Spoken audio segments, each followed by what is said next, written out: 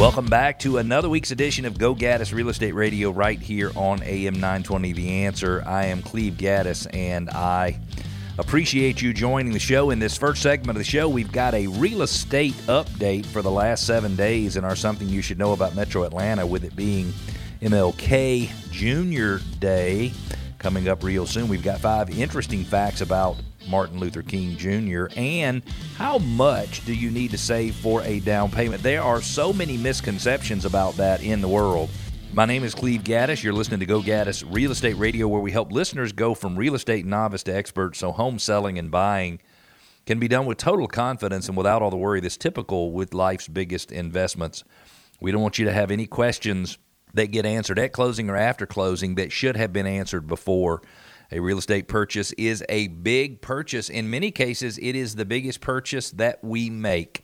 And there is lots of room for mistakes to be made. And we hope that listening to Go Gaddis Real Estate Radio will help you decrease the chances of making a mistake in a real estate transaction. Don't forget, we want to connect with you. We really do. Go to GoGaddisRadio.com, GoGaddis Radio.com. You can ask questions, you can make comments, you can push back, you can share your ideas with us. We'd love you to do that. Request your neighborhood be featured in our Neighborhood Spotlight, and you can subscribe to our podcast. Let's jump into the Metro Atlanta residential real estate update for the last 7 days. We had 1,563 new listings. For those of you who've been listening every week over the holiday season, you are noticing, hey, sounds like the market is starting to wake up.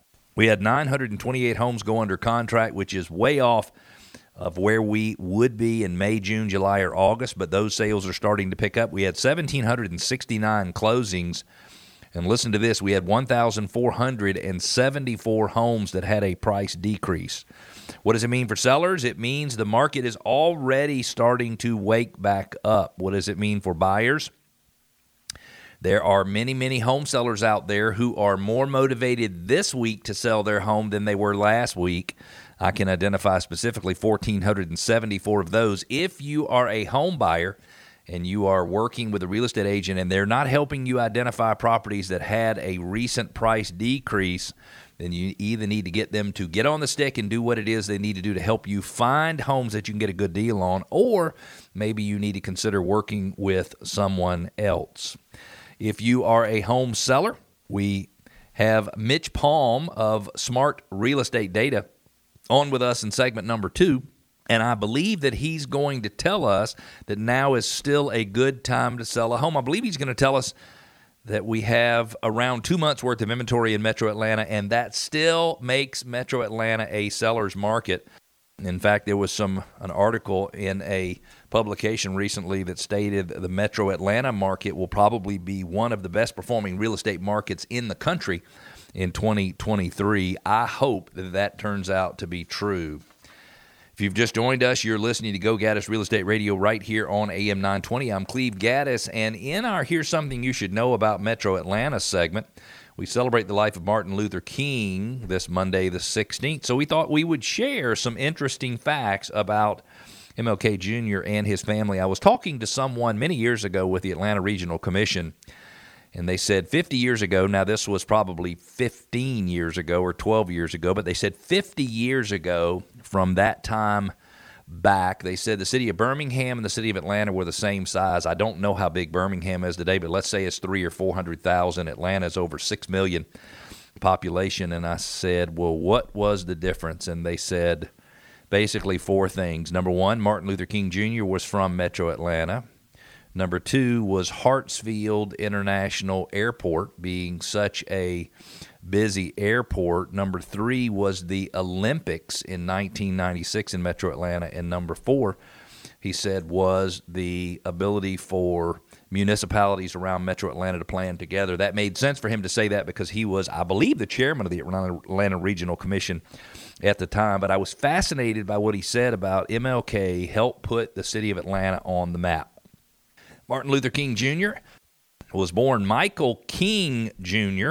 on January 15th, 1929 in Atlanta. He was the second of 3 children to Michael King and Alberta King. Martin Luther King Jr. was named after Protestant reformer Martin Luther. I got to go back and correct that. Martin Luther King Jr. was born to Michael King Jr. Something's messed up in my notes here, and I am sorry for that. But MLK Jr. was named after a Protestant reformer, Martin Luther. His father changed his own name and that of his 5-year-old son. Here we go. In honor of the Protestant Reformation leader, MLK Jr.'s birth certificate didn't reflect the change until 1957.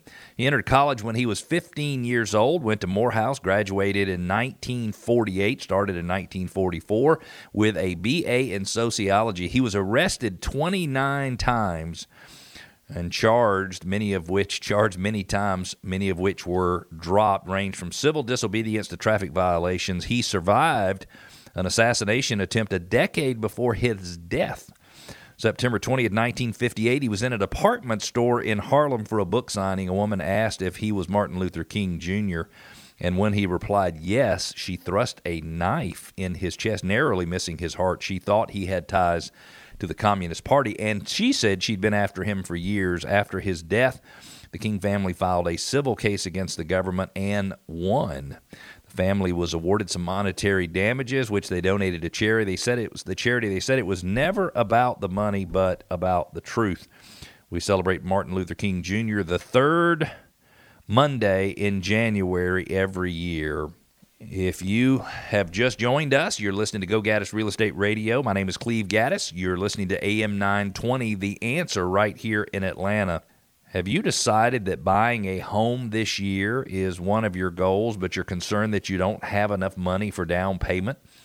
Misconceptions about this are rampant. We've got a listener question from Bruce and Mary in Canton. Says, so we are in a new year and are thinking this is the year to buy, but freaking out that we won't have the money for a down payment. Do you have any suggestions? And yes, I do have suggestions. Most people think that home buyers need a minimum of 20% down, and let me give you the down payments that are made by different buyer segments. Number one, first-time home buyers on average pay down 6%. If you're a first-time home buyer, you can pay down as little as 3% for a conventional loan, 3.5% for an FHA loan. If you are a veteran or you're looking to buy a property that qualifies for USDA financing, those are more rural properties. You could actually get into a property with zero down payment. All home buyers, on average, pay 14% down, and repeat home buyers pay 17% down. So understand that 20% isn't always the typical down payment. Unless specified by your loan type or your lender, it's typically not required to put 20% down, which means you could be way closer to home buying than you actually think so. Again, the median down payment hasn't been 20% since 2005. Median down payment today, as we mentioned a few minutes ago, is 14%, and that is a big, big deal. Really, if saving for a down payment still feels like a challenge, know that there is help available. A real estate professional such as Modern Traditions Realty Group and a trusted lender can show you the options that could help you get closer to your down payment goal.